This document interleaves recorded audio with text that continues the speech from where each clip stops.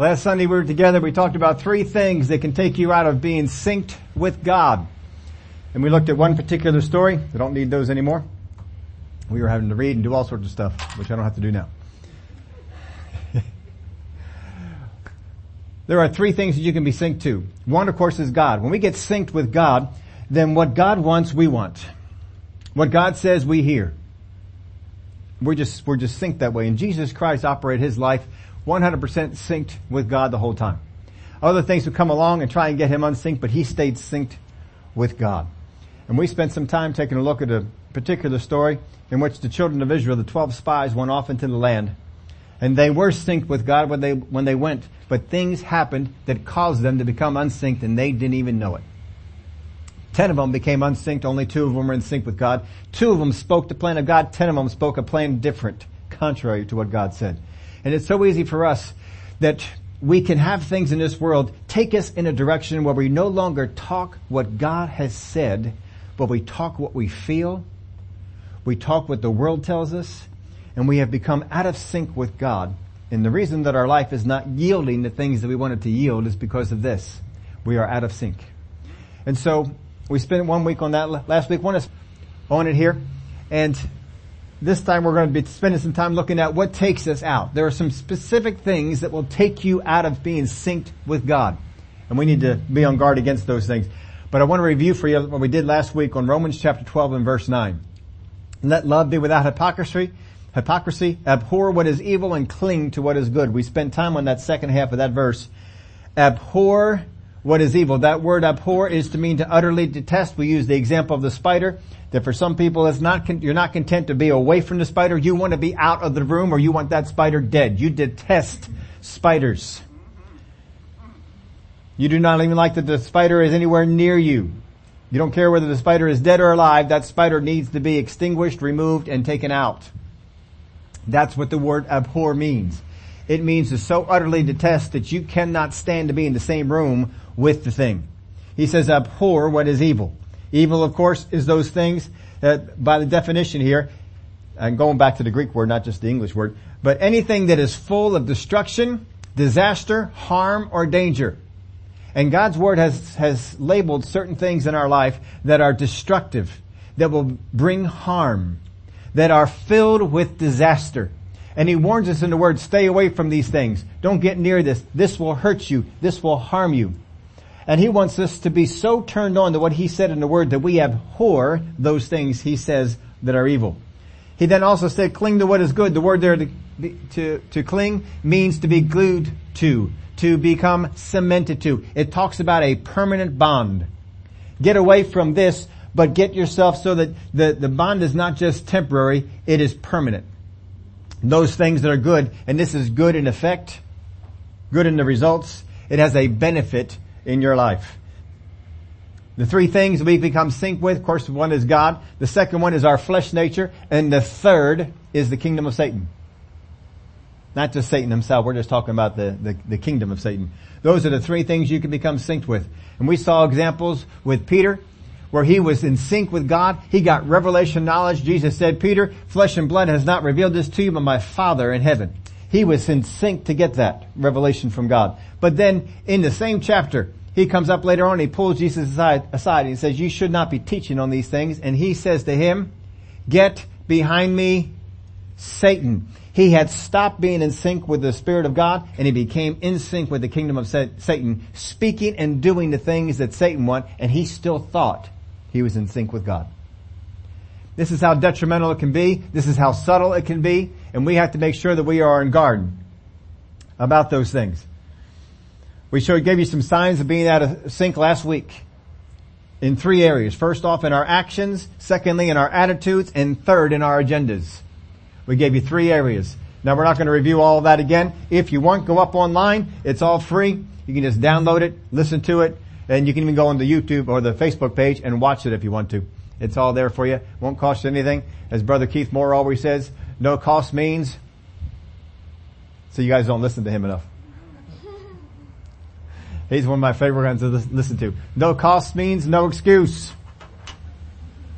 I like that one. No cost means no excuse. We can get there if we want to. Numbers chapter 11, if you'll turn over there with me. there are several things that can take you out of being in sync. And I want you to be able to recognize them when they come into your life, because if you can recognize them, you don't even have to wonder, am I out of sync? If you see this happen in your life, you will know without a shadow of a doubt, I am out of sync with God. Wouldn't that be great? That if this happens in your life, I know if this happened in my life, I am out of sync with God. No question about it. This is it. So, we're going to give you several things. We're going to spend some time on it here this week and next week.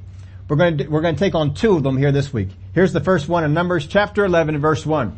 Now when the people complained, it displeased the Lord, for the Lord heard it, and his anger was aroused. So the fire of the Lord burned among them and consumed some of them in the outskirts of the camp. Then the people cried out to Moses. When Moses prayed to the Lord, the fire was quenched. So he called the name of the place Taberah, because the fire of the Lord had burned among them. So here's the first thing. When this happens in your life, you are out of sync with God. You cannot do this and be in sync with God. You cannot do it. Don't give me, yeah, but. Because I cannot do it. You cannot do it. We cannot do this and say I am in sync with God. You ready for it? Complain about. If you are complaining about stuff, you are out of sync with God. Out of sync. And notice here in the scripture, now when the people complained, what did they complain about? Doesn't say, does it? It makes no difference what you complained about. Yeah, but you don't know my husband. You don't know my kids.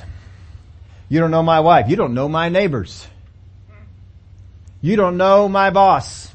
You don't know my coworkers. If you knew my coworkers, you would understand. It does not even say what they complained about. Because as far as God is concerned, if we are complaining, I'll give it to you this way.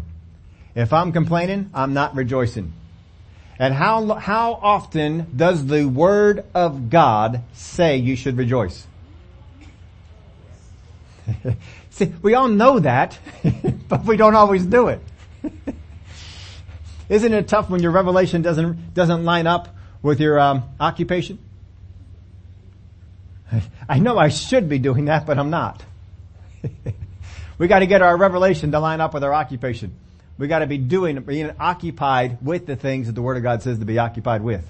Rejoice in the Lord always. And in case you didn't get it in the first one, he then says, and again, I say rejoice. In other words, get this. Rejoice in the Lord always. And again, I say rejoice. That's in the Word of God. That's what we need to do. And if I am complaining, what do I have to stop doing?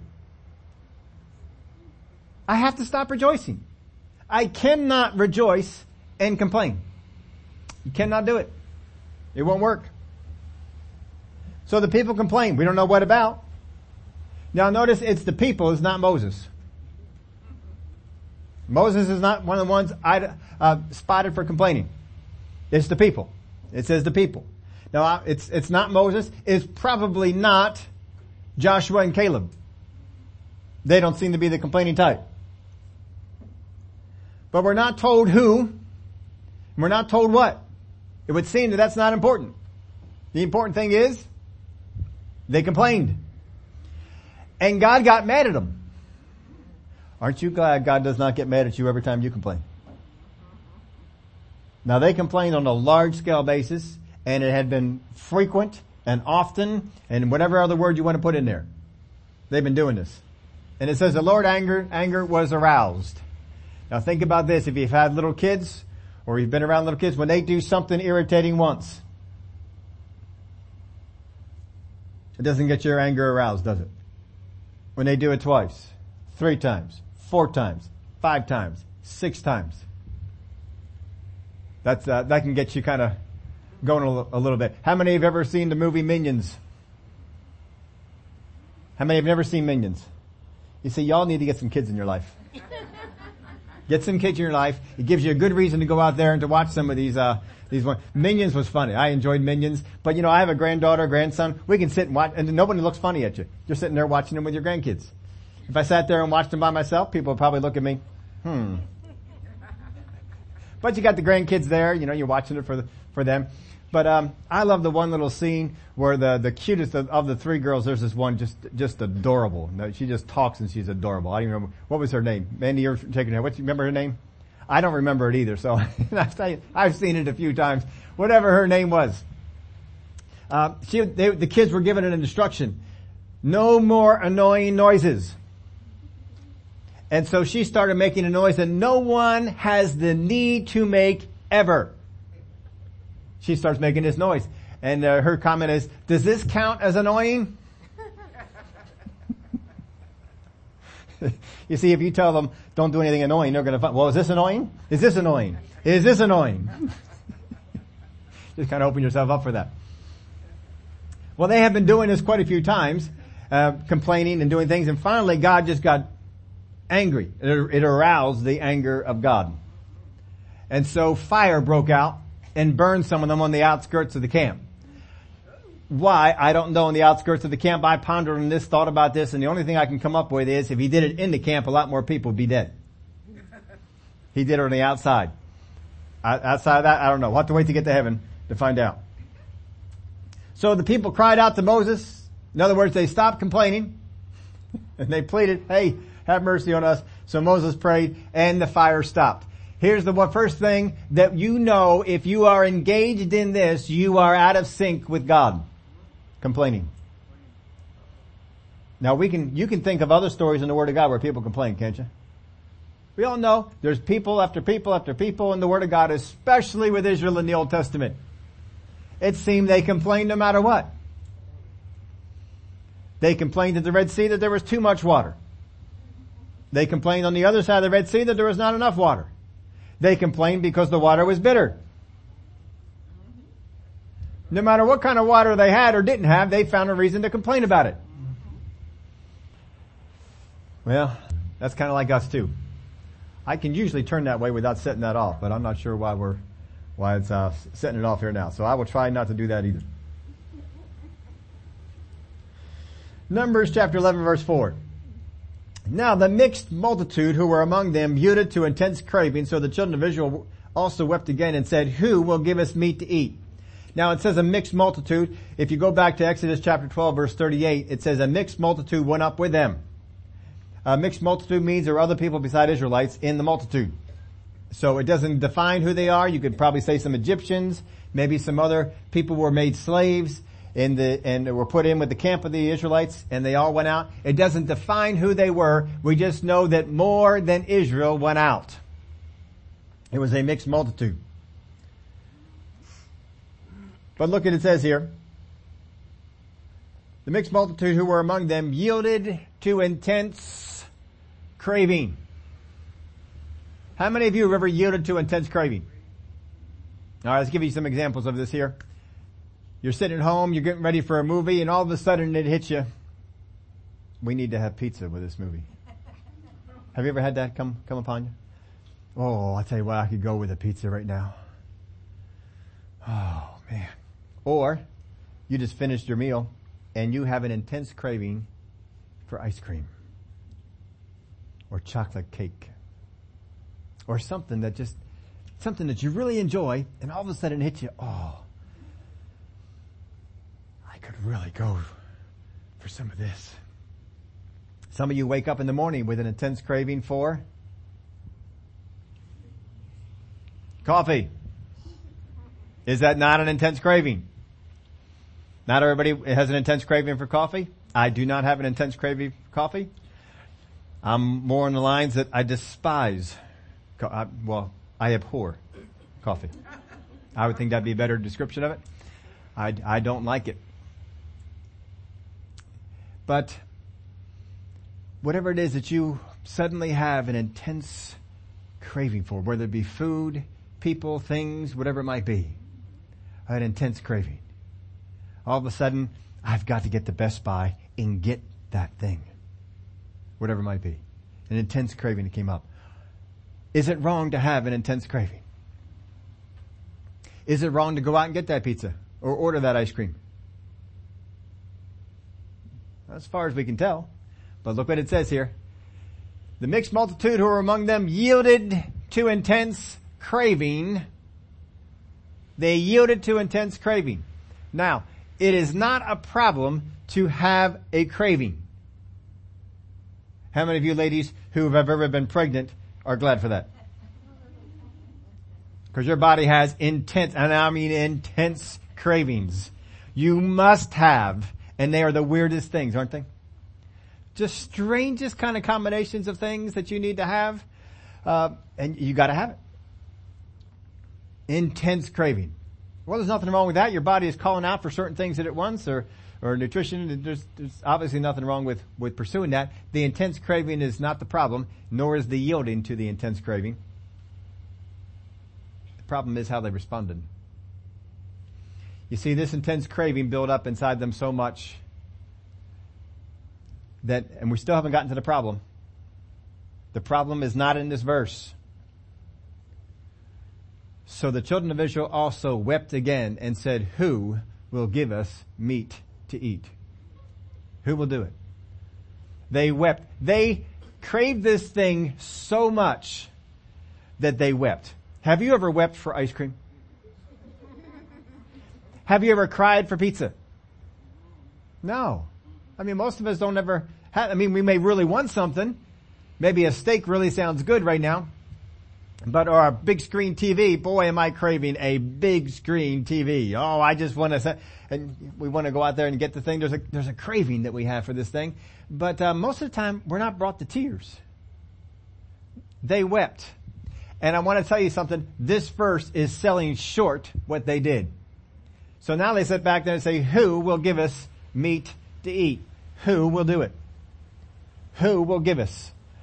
Now, I couldn't fit this in your outline. I put it in mine. But people who are always looking for someone else to do something for them are those least likely to be happy and satisfied. The people who are waiting for someone else to do something for them are the people that are least likely to be happy and satisfied. In fact, even if you get what it is that you're craving, you probably will not be satisfied. You see, the people who are happy and satisfied are the people who learn how to go get the things that they need.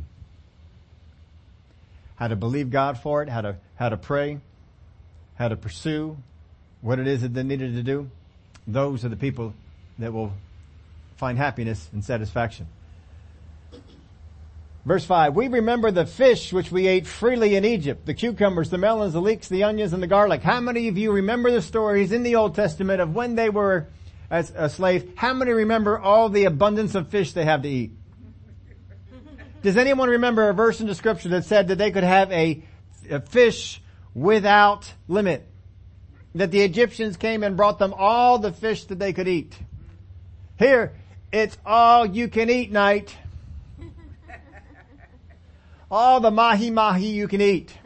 Tomorrow is salmon. All the salmon you want to eat tomorrow night. And then after that, we are going to have whiting, flounder, bluefish, whatever it might be. Can you imagine that? They never did that, did they? But look at their memory. Remember the fish we ate freely in Egypt? I didn't even get the idea that they were feeding them all that much in there. Just enough to keep them going, be able to work. The cucumbers. The melons. The leeks. I've never had a craving for leeks. I'm not even 100% sure what they are. But I know I've never desired one. The onions. Now, I may like a few onions sauteed on a sauce or something like that. There is no way I ever crave an onion. In fact, if you bring me a salad with onions on it, I will pick every single one off. I will find it. I don't care how small you made it. I will find it and it will be vacated from my salad. I do not like onions on my salad. And garlic. Now, I like garlic. Garlic is good. I think some pizza is lacking in the garlic department. Have you ever had pizza that lacks in the garlic department? I want to smell and to taste the garlic when I eat a piece of pizza. You go into some places and is there even garlic in here?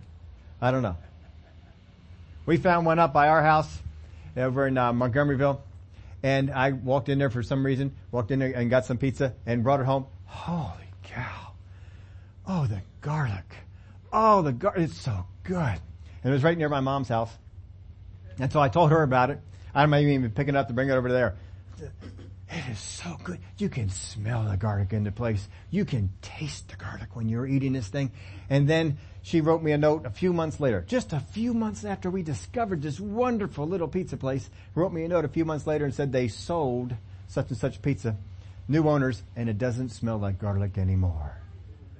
I said, oh, never walked in there again. Never walked in there again. All right, you can understand this. This is not exactly what happened, but this is what they're remembering. This is what's coming up. Have you ever had a situation where you remember things better than they were? Sometimes you hear married couples, they talk about an old girlfriend or boyfriend they had and how good it was.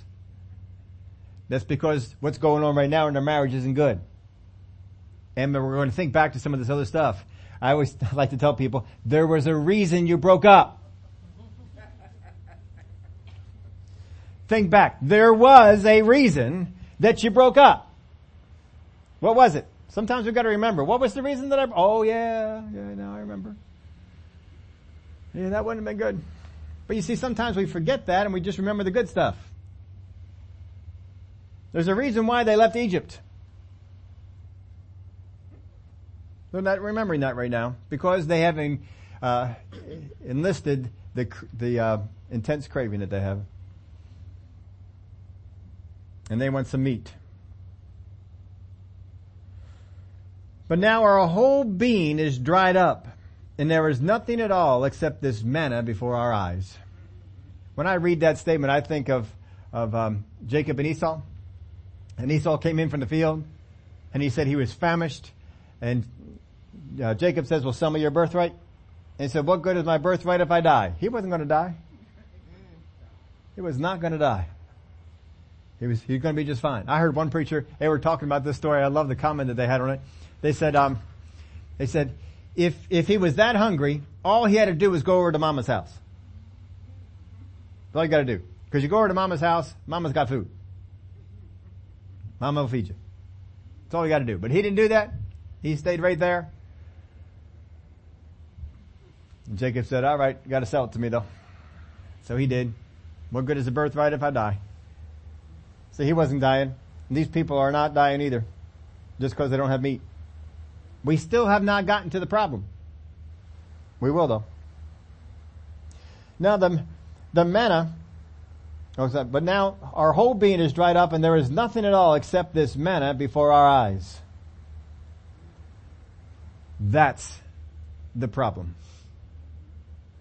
The problem is not that they had a desire for something outside of manna. The problem is not that they gave into or yielded to intense craving and desire to have some meat beside the manna. That wasn't the problem. The problem was that they yielded to intense craving to a degree that it caused them to weep because they weren't getting what they wanted, and they despised what they had. They were being given manna from heaven in the wilderness where there was no food otherwise, and God every morning would rain down manna for them. Of course, 6 days out of the week, the seventh day, they were supposed to not collect it. It was going to be double. You remember all the rules that came along with that. But this fell down, and it would last for the whole day. And they were only supposed to gather enough that they needed, and the next day more would fall. So they had manna. But they despised it.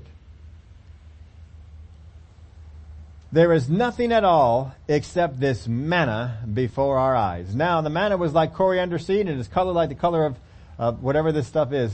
How do you even put a B and a D together? I don't know. But bdellium, we'll give it the best shot there. The people went about and gathered it, ground on the millstones or beat it in the mortar, cooked it in pans, made cakes of it.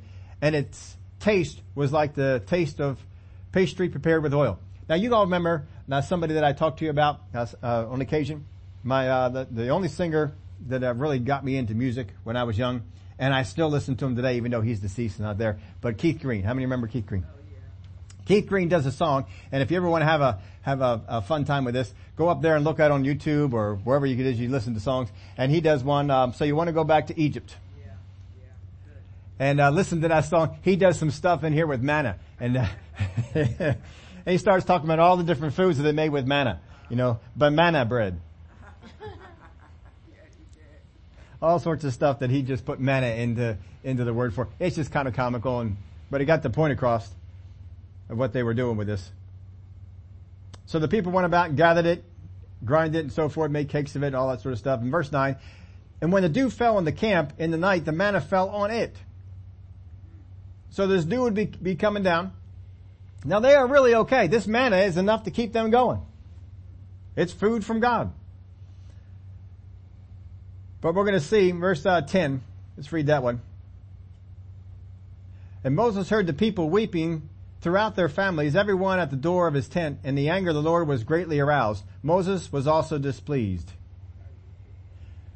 Then Moses heard the people weeping throughout their families, everyone at the door of his tent. How does Moses hear the people weeping, everyone at the door of his tent? How does he do that? I have a feeling, and this is a guess on my part. I think it's right. We'll have to wait again till we get to heaven, but no for sure. I think Moses was walking through the camp. And every place he was going, here's the tent, people are crying. What are they crying about? We want meat. Over here, crying, we want meat. Every tent he was going to, at the door, they're crying because they want meat. All of them. All of them. Crying. Because they want meat. Weeping. Now if you're Moses, you're in charge of these people, and you're walking on through, weeping. Weeping. Because they don't have meat. Have you ever been irritated at someone's crying? Why are you crying? What are you crying for? Get irritated? Moses is walking on through here, he's getting irritated because everyone is crying. Because we don't have meat. Oh, poor babies. They feel like they're going to die if we don't get meat. Moses has got to be walking through here and just thinking, I eat the same things they eat. I'm not going to die. I'm not having any of this problem. What is wrong with these people? And the enemy is probably coming right in there and working on Moses and telling him, you are a terrible leader. Because the best that you have done with these people, they're crying because they don't have meat. Not just crying, weeping. The whole camp is tore up because you, as a leader, have not done sufficiently to keep them from being bothered by this or to supply them with meat or whatever it might be. And I'm sure Moses is hearing all kinds of words of inadequacy as to how he's doing as a leader as he's walking on through. Now I think that because of the next verses. So everyone at the door of his tent, the anger of the Lord was greatly aroused. Remember he was mad last time? Now it's greatly aroused. And Moses also was displeased. Now who's more upset? It sounds like God's more upset. He is greatly aroused. Moses is? He's upset. He's upset. Displeased. But the anger of the Lord is greatly aroused. It says Moses is, say the word again. What is Moses displeased about? I get the idea from the story that God is angry at one thing and Moses is displeased at another. Read on to the next verse, verse 11. So Moses said to the Lord, why have you afflicted your servant? And why have I not found favor in your sight that you have laid the burden of all these people on me? Do you think that Moses and God are on the same page? It does not sound like they're on the same page here. Moses is upset at what God has done to him. God is upset at what the people are despising. The thing that God gave them. Moses continues. Did I conceive all these people? Now you start saying stuff like that. Did I beget them? That you should say to me, carry them in your bosom, as a guardian carries a nursing child, to the land which you swore to you swore. I didn't do it. This is not on me. I'm trying to help you out, God. Take these people to the land you promised them. It wasn't me who promised them. It was you. These aren't my people. They're yours. I didn't conceive them. You brought them into about. You can see they're not on the same page here, are they? I would definitely say they are out of sync. What is Moses doing? He is complaining. You can take the prophet that God himself said, you know what? I've never spoken to anyone like I speak to Moses. You can take that prophet and pull him out of sync. The enemy can take me and pull me out of sync. He can get you out of sync. Because I have not had face-to-face meetings with God. Moses did. Verse 13, where am I to get meat to give to all these people? For they weep all over me, saying, give us meat that we may eat. Does Moses provide bread for them? Has Moses provided water for them? God does it, doesn't he? Why is it all of a sudden Moses is now thinking, I have to do it? Because he got out of sync. How did he get out of sync? He's complaining. I am not able to bear all these people alone because the burden is too heavy for me. Remember what we talked about a few weeks ago? Jesus said, my burden is easy. My yoke is light. If I have a burden that is heavy, if I have a yoke that is not easy, I picked up the wrong one. Moses has picked up a burden he was not supposed to have. If you treat me like this, please kill me here and now. None of you have ever asked God to do that, have you? Life has gotten so bad, the burden is so heavy, you say, God, just take me now. It's too much. If you have, you can relate to where Moses is. If I have found favor in your sight, and do not let me see my wretchedness. In other words, if you like me at all, take me now. Get me out of this place. These people are terrible to be with. Here they all are crying and weeping and all this sort of stuff because they don't have meat. Just take me out now. I'm obviously doing no good here. He just wants to go on. He became overcome by the senseless weeping of the Israelites. Understand this, just because you are complaining does not mean that you are the only one affected. The children of Israel getting into this complaining, despising of the things of God, this weeping over what they can't have, has even had an effect upon someone like Moses. Verse 16, so the Lord said to Moses, gather to me 70 men of the elders of Israel, whom you know to be the elders of the people. In other words, I want you to get 70 of them that the people look at and say, these are people we go to. Get 70 of them and officers over them. Bring them to the tabernacle of meeting that they may stand there with you. Then I will come down and talk with you there. I will take of the spirit that is upon you and will put the same spirit upon them, and they shall bear the burden of the people with you, that you may not bear it yourself alone.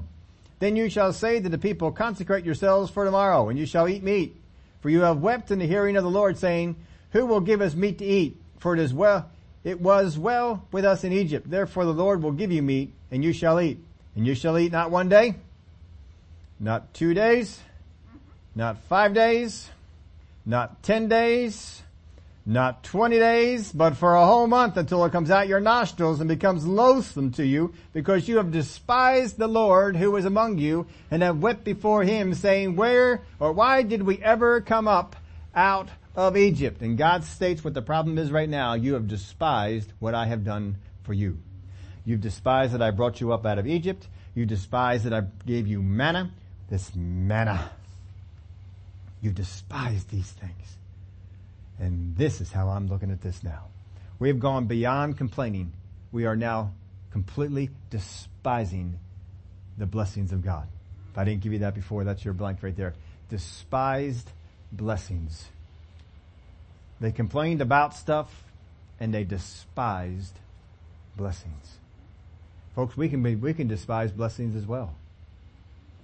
You look at some husbands and wives, and they got married and they have a spouse, and when they're first married, thank God for the gift of my spouse. And then a few years later, children are born into the family. And we say, glory to God, what a blessing this child is. And after a little while, maybe it's a year, maybe it's 5 years, whatever it is, after a little while we look at them and we say, why did you give me these children? These rebellious, ungrateful, unthankful, always needy children. We despise the blessing of God. God blessed you with a house, and when you first got that house, glory to God, thank God for this house. I am so grateful for this house. And after a while, and some things don't seem to work in the house so well, we say, why did I ever get this house? This house has been nothing but a problem.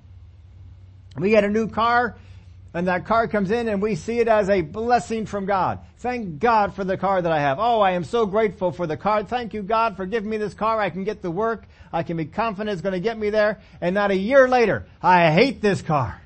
I despise this car. This car is not a blessing to me. This car is a thorn in the flesh. I hope this car dies. We can take what was a blessing from God and despise it. Despise it. And what does God look at when we do that? We get God's attitude right here. Why did we ever come up out of Egypt? You're telling me how good it all was? How many years did I hear you complain about it? How many decades did you plead for me? Get us out? Take us away? The children of Israel despised the blessing of God. Don't get to a place where you despise the blessing of God. Even if everything points to you and says you should despise this, don't despise it. If you're single, don't despise being single. If you're married, don't despise being married. If you're without children, don't despise being without children. If you have kids, don't despise having them. If you have a cat, it's fine for you to despise that. No, you can't despise that either. When God has blessed you with something, don't ever lose sight that it's a blessing. Because the enemy will come in, and have been some friends in your life.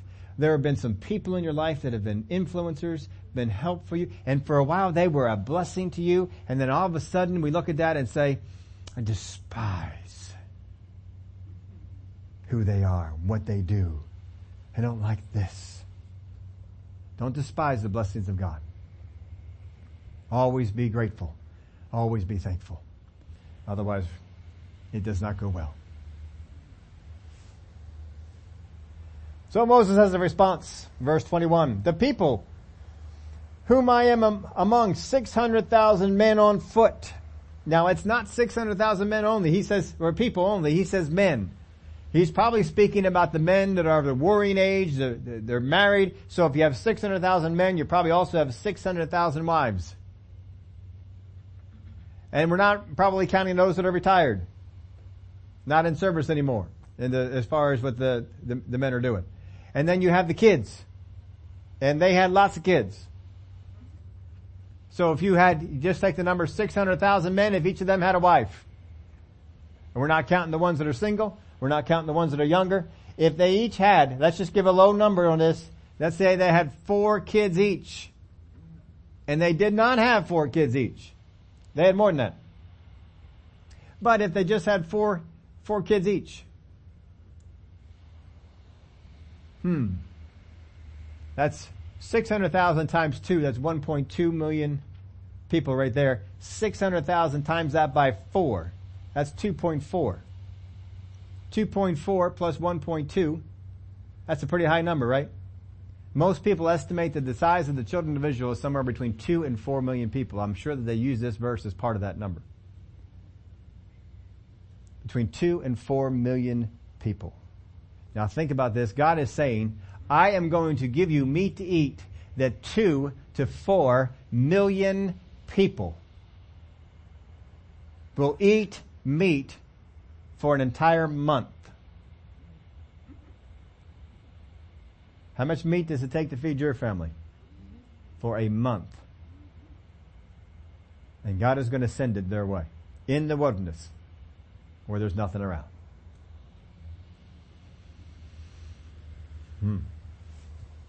So the people whom I am among are 600,000 men on foot. Yet you have said, I will give them meat that they may eat for a whole month. What is Moses doing? Is he not doubting the ability of God? This is the same Moses who stood before the Red Sea, held his staff over it, and the Red Sea parted. The same Moses who did the same thing and closed the water on the army of the Egyptians. The same one who did the miracles of the 10 plagues and turned all the water into blood. Called up locusts and frogs and gnats. The sun was shut down. And the firstborn of every Egyptian family who did not have the post covered in blood died. That same Moses who went out in the wilderness when there was no water and called it, or struck the rock, and it came out. Water came out from the rock. This is that same Moses who prayed to the Lord, and God says, I will send bread down and feed all of these people with bread. That's the same Moses who now says to God, how can you get enough meat for all these people? Did something change on Moses' side? Had to have. You cannot get to a place where all those miracles are going through you. God is sending them through you. And now all of a sudden, you can't even see that God can bring them meat for a day, let alone for a month. Why can he not see it? Because he is not in sync with God anymore. Because complaining pulled him right out. Now the whole basis of this series was that what's on the inside needs to come out. God has put good things on the inside and he wants to bring them out, but there's also our flesh and the enemy wants to bring that out. Right now, bad things are being brought out of a good man. Because apparently, they're still there. Just like they are in me and just like they are in you. And the enemy wants to find a way to get those bad things out and have them become dominant in your life. All right, let's keep on going here. Shall flocks and herds be slaughtered for them to provide enough meat for them? Or shall all the fish of the sea be gathered together for them to provide enough for them? Now can you see the sarcasm? God, we can go out into the oceans and get all the fish and that still won't be enough to feed them. Really? Really? But over in Egypt, they apparently had lots of fish. So they said. But now all of a sudden, that's not going to happen. And the Lord said to Moses, has the Lord's arm been shortened? In other words, Moses, did something happen to me? Am I not the same God who spoke to you at the burning bush? Who took you over to Egypt? Did all those miracles? Miracles at the Red Sea? The miracles of the water at the rock? All the other ones? Am I not the same God? Has my arm suddenly become shortened? I can't do as much as I was able to before? Can you see that these two are not on the same page? If you are not on the same page with God, who should change? You say that now. Who does Moses think ought to change?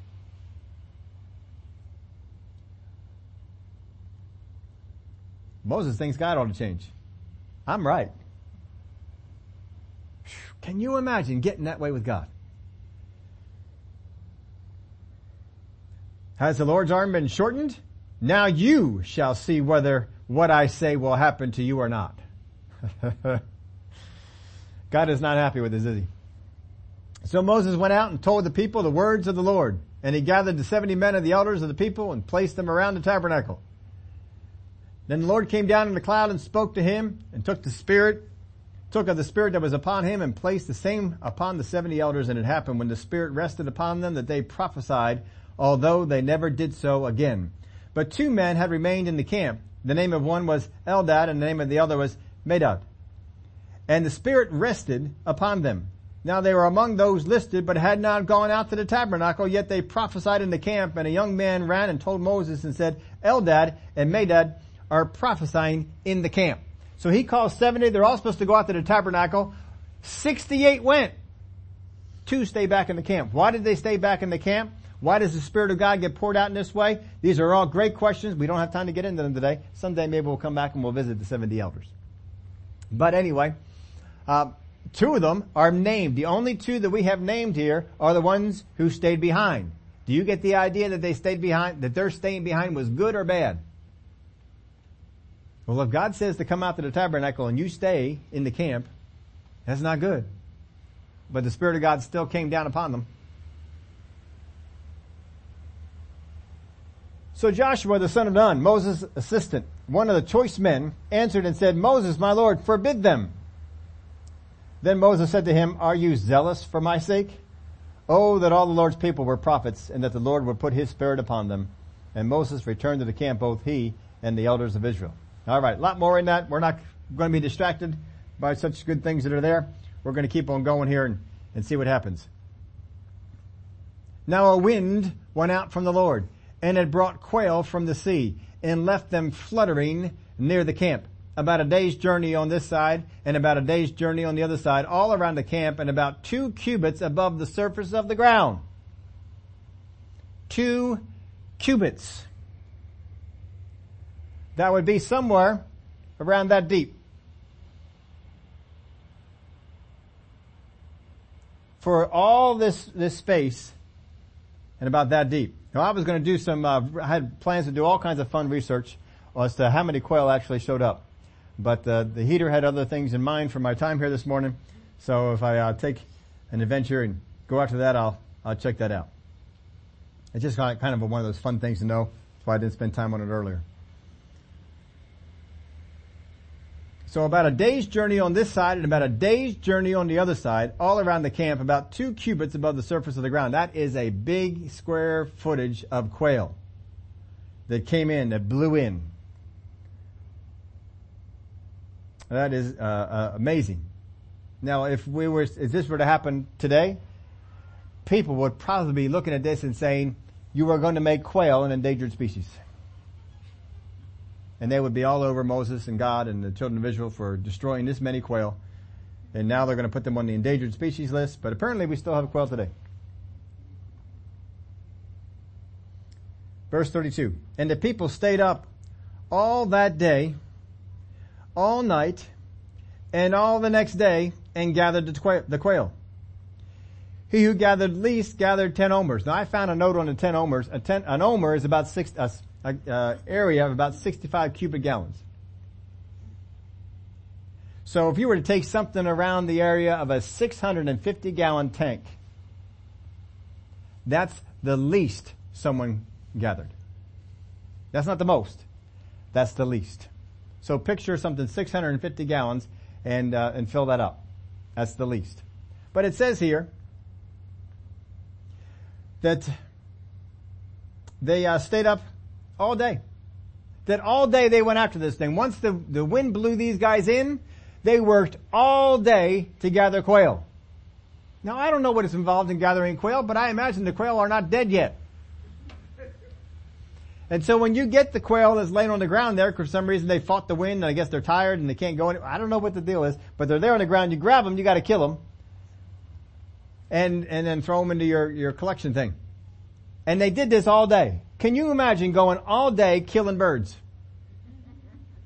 Whole day. Killing birds. One after another, just killing them. The whole day spending time killing birds. How many of you got done today, you'd be done killing birds? That's it. I don't want to be doing no more birds. Get rid of the birds. And then you stayed up all night. All night. After being at work all day, you stayed up all night. What would most of you have been doing at nighttime if you were up all day killing birds? You'd be tired. Going, I can't wait to get into bed tonight. Oh man, I am tired. They stayed up all night, killing more birds. And then the whole next day. If you had a 24-hour shift at work, what would you be looking forward to once you got done that 24-hour shift? Anybody ever put in a 24-hour shift? 24 hours. A couple of people. 24 hours. Kept on working. After you get done that 20, you're just looking for, I can't wait to just rest. I just want to go to sleep. Just rest for a while. And they decide, let's stay up for another 12 hours. And kill us some more birds. So around 36 hours of nonstop killing birds. Until they finally get done with the killing of the birds and the gathering of birds for them. Whew. That's intense. Verse 33. But while the meat was still between their teeth. Now they didn't eat these things raw. Because that'd be eaten with meat with the blood and so forth, and they weren't allowed to do that. So they would have had to, clean them and skin them and so forth and cook them. And after they got done cooking them and they're ready to eat them, and they're eating them. Eating the quail. And they're probably saying, we've been craving this for so long. Oh, finally we get to have some meat, and they're just chewing and chewing and chewing. And God says before they even got to swallow it, it's in their teeth. No, I don't know, but if they're like us, if you had not had a steak in months, years, have not had a steak, and all of a sudden you go out to your favorite steak place and you have them cook that beautiful steak and you start cutting it up and you can't wait for that first bite to get in your mouth, and that first bite gets in your mouth, how many of you chew it a little extra long? Just keep on chewing it. Oh, this is so good. Oh, just chew it a little bit more. Oh, yeah. So God had some time. It wasn't like he only had seconds. They're just going to chew a little bit and then swallow. He had some time. They're in there chewing it and chewing it and chewing it and then getting ready to swallow it, and all of a sudden, God says, that's it, man. I am tired of you guys. While the meat was still between their teeth before it was chewed, the wrath of the Lord was aroused against the people. And the Lord struck the people with a very great plague. So he called the name of that place Kibroth Hattaavah. I hope I did that all right. Because there they buried the people who had yielded to craving. From that place the people moved to Hazeroth and camped at Hazeroth. Now that name, Kibroth Hattaavah, means graves of craving. That's why they called it that. Because they buried people there. So whatever the plague was, they apparently it hit them so hard, they didn't have time to swallow what was in their mouth. They just died. That's pretty intense, isn't it? Pretty intense. We've covered two things here. We got more to cover. Two things. These things will get you out of sync with God, even if you are someone like Moses. The first is about things. Because if I complain, I'm generally complaining about things. I'm complaining about people. I'm complaining about things that happened or don't.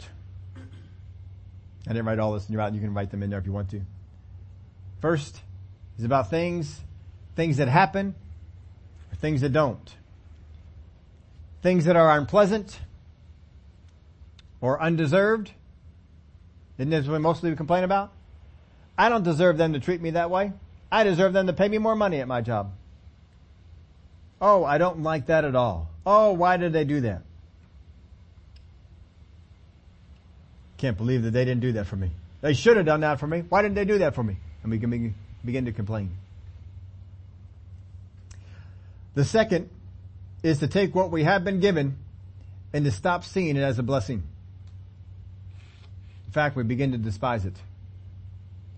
If you fall into any of these two things, complaining about things that happen or don't, things that are unpleasant or undeserved or whatever other kind of thing to get your complaining motor going, whatever it might be, you will instantly be out of sync with God. Because if Moses cannot complain to God about things that I don't think any of us could blame him for, then how about us? Again, what are we supposed to do always? Rejoice, not complain. Don't complain. Every time we see complaining people in the Word of God, every single time we see people complaining in the Word of God, it is not good. You can go back through and think of some of those. In the second area, despising the blessings. God has given you blessings. Don't compare your blessings with somebody else's blessings. Well, God blessed them with a bigger house than me. Well, God blessed them with a newer and better car than I have. Well, God blessed them with better kids than I've got. Well, that person has a better spouse than I have. Well, how'd that person get blessed with a spouse and I haven't been blessed with one? You see, it gets that comparison game going. And I compare my situation with somebody else. And the enemy is always willing to bring somebody else along who's got something bigger, something better, something more desirable than what you have. And he will sow this in your head. Why don't you have that too? Why do you not have that as well? Think back to David's story. And I love the quote that I had heard from a minister. I kept the quote is always in my head. It's one of those quotes I can never get out. But remember, David had a bear come and get the lamb, and he killed it. He had a lion try and come and get his lambs, and he killed the lion. And now some of us will be up there and we could be complaining, God, why did you allow a lion to come upon my sheep? Why did you allow a bear to come in my way? But I love the quote I heard about this that you may remember because I quoted it before. If there are lions and bears in your present, it is probably, or it's possibly, because there are giants in your future.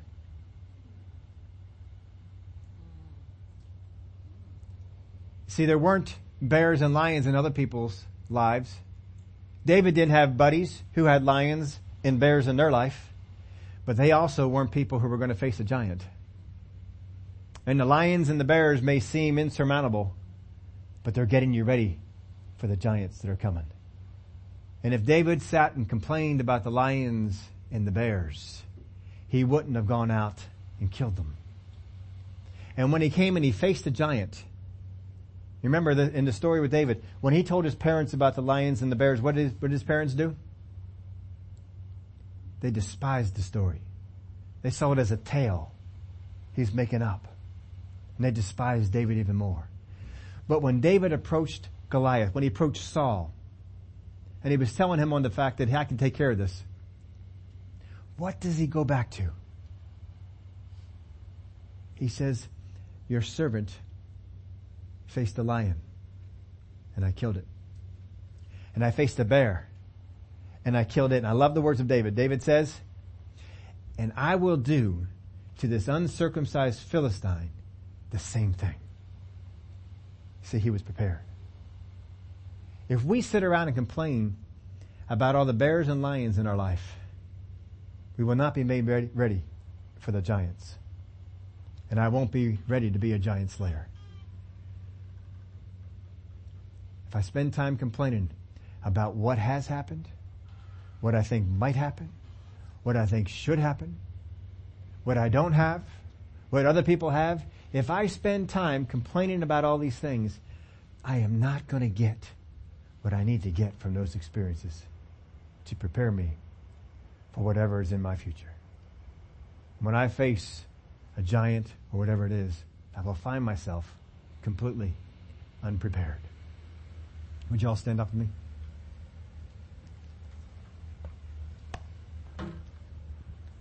This morning, it is our Communion Sunday.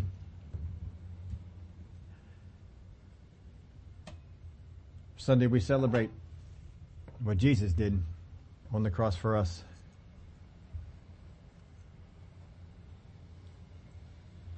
When Jesus was growing up, we don't get a whole lot of the stories that were in his life, but I'm sure that he faced situations.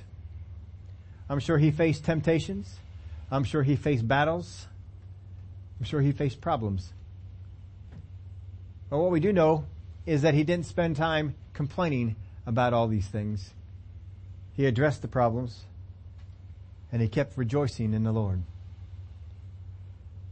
And so when it came time that he went into the wilderness and he had that time with God and he got done with the 40 days of fasting, and then the devil comes along to him and tempts him, he is well able to stand up against the temptations that came his way. And every time the enemy came and tried to tempt him, because the Word of God does say that he went away to look for a more opportune time. So he probably came back and tried to tempt Jesus again. We know that in the garden, he was tempted to go a different way than God's way. But he said, not my will, but yours. And we never found out what his will was. But he went along with God's. Because he was prepared. He was ready. And that temptation to back out of doing what God said to do, it didn't pull him down.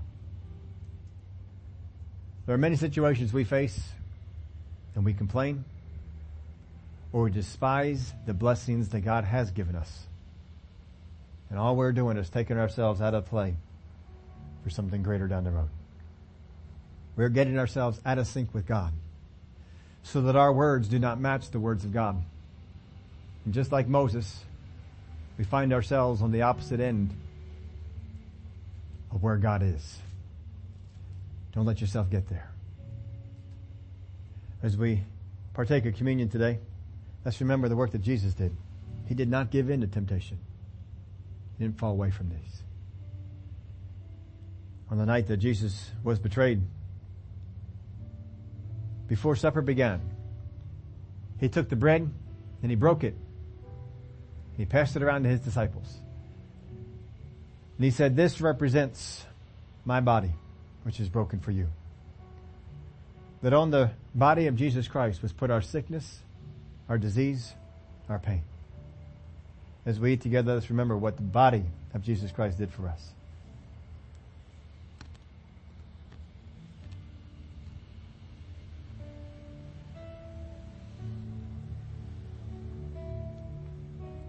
After supper, he took the cup, put a whole meal in between the two elements. He took the cup and he says, this represents the blood of the new covenant. The blood of the new covenant, his blood, is shed for us for the remission of sins. That our lives will be redeemed, bought back. There's nothing we need to add. His body does not do this for you. His blood does. His body had another function. Removing the curse. Taking away our sickness and disease. But his body was shed that there's nothing more we have to do. Everything's been done and the price has been paid. As we drink together, let's remember the work that Jesus did.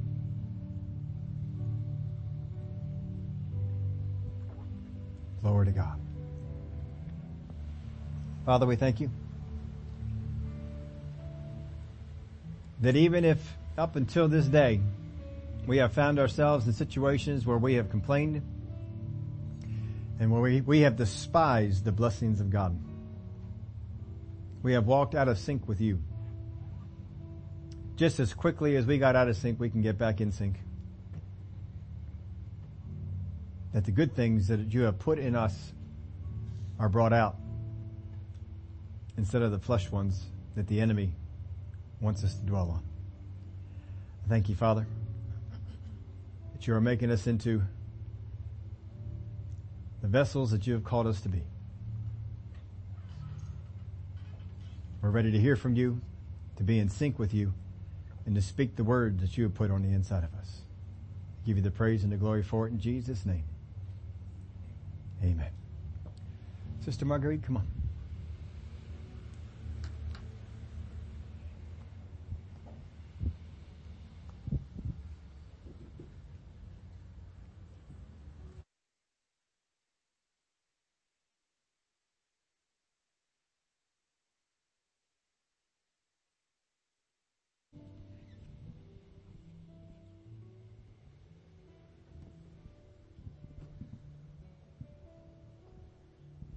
Good morning, church family.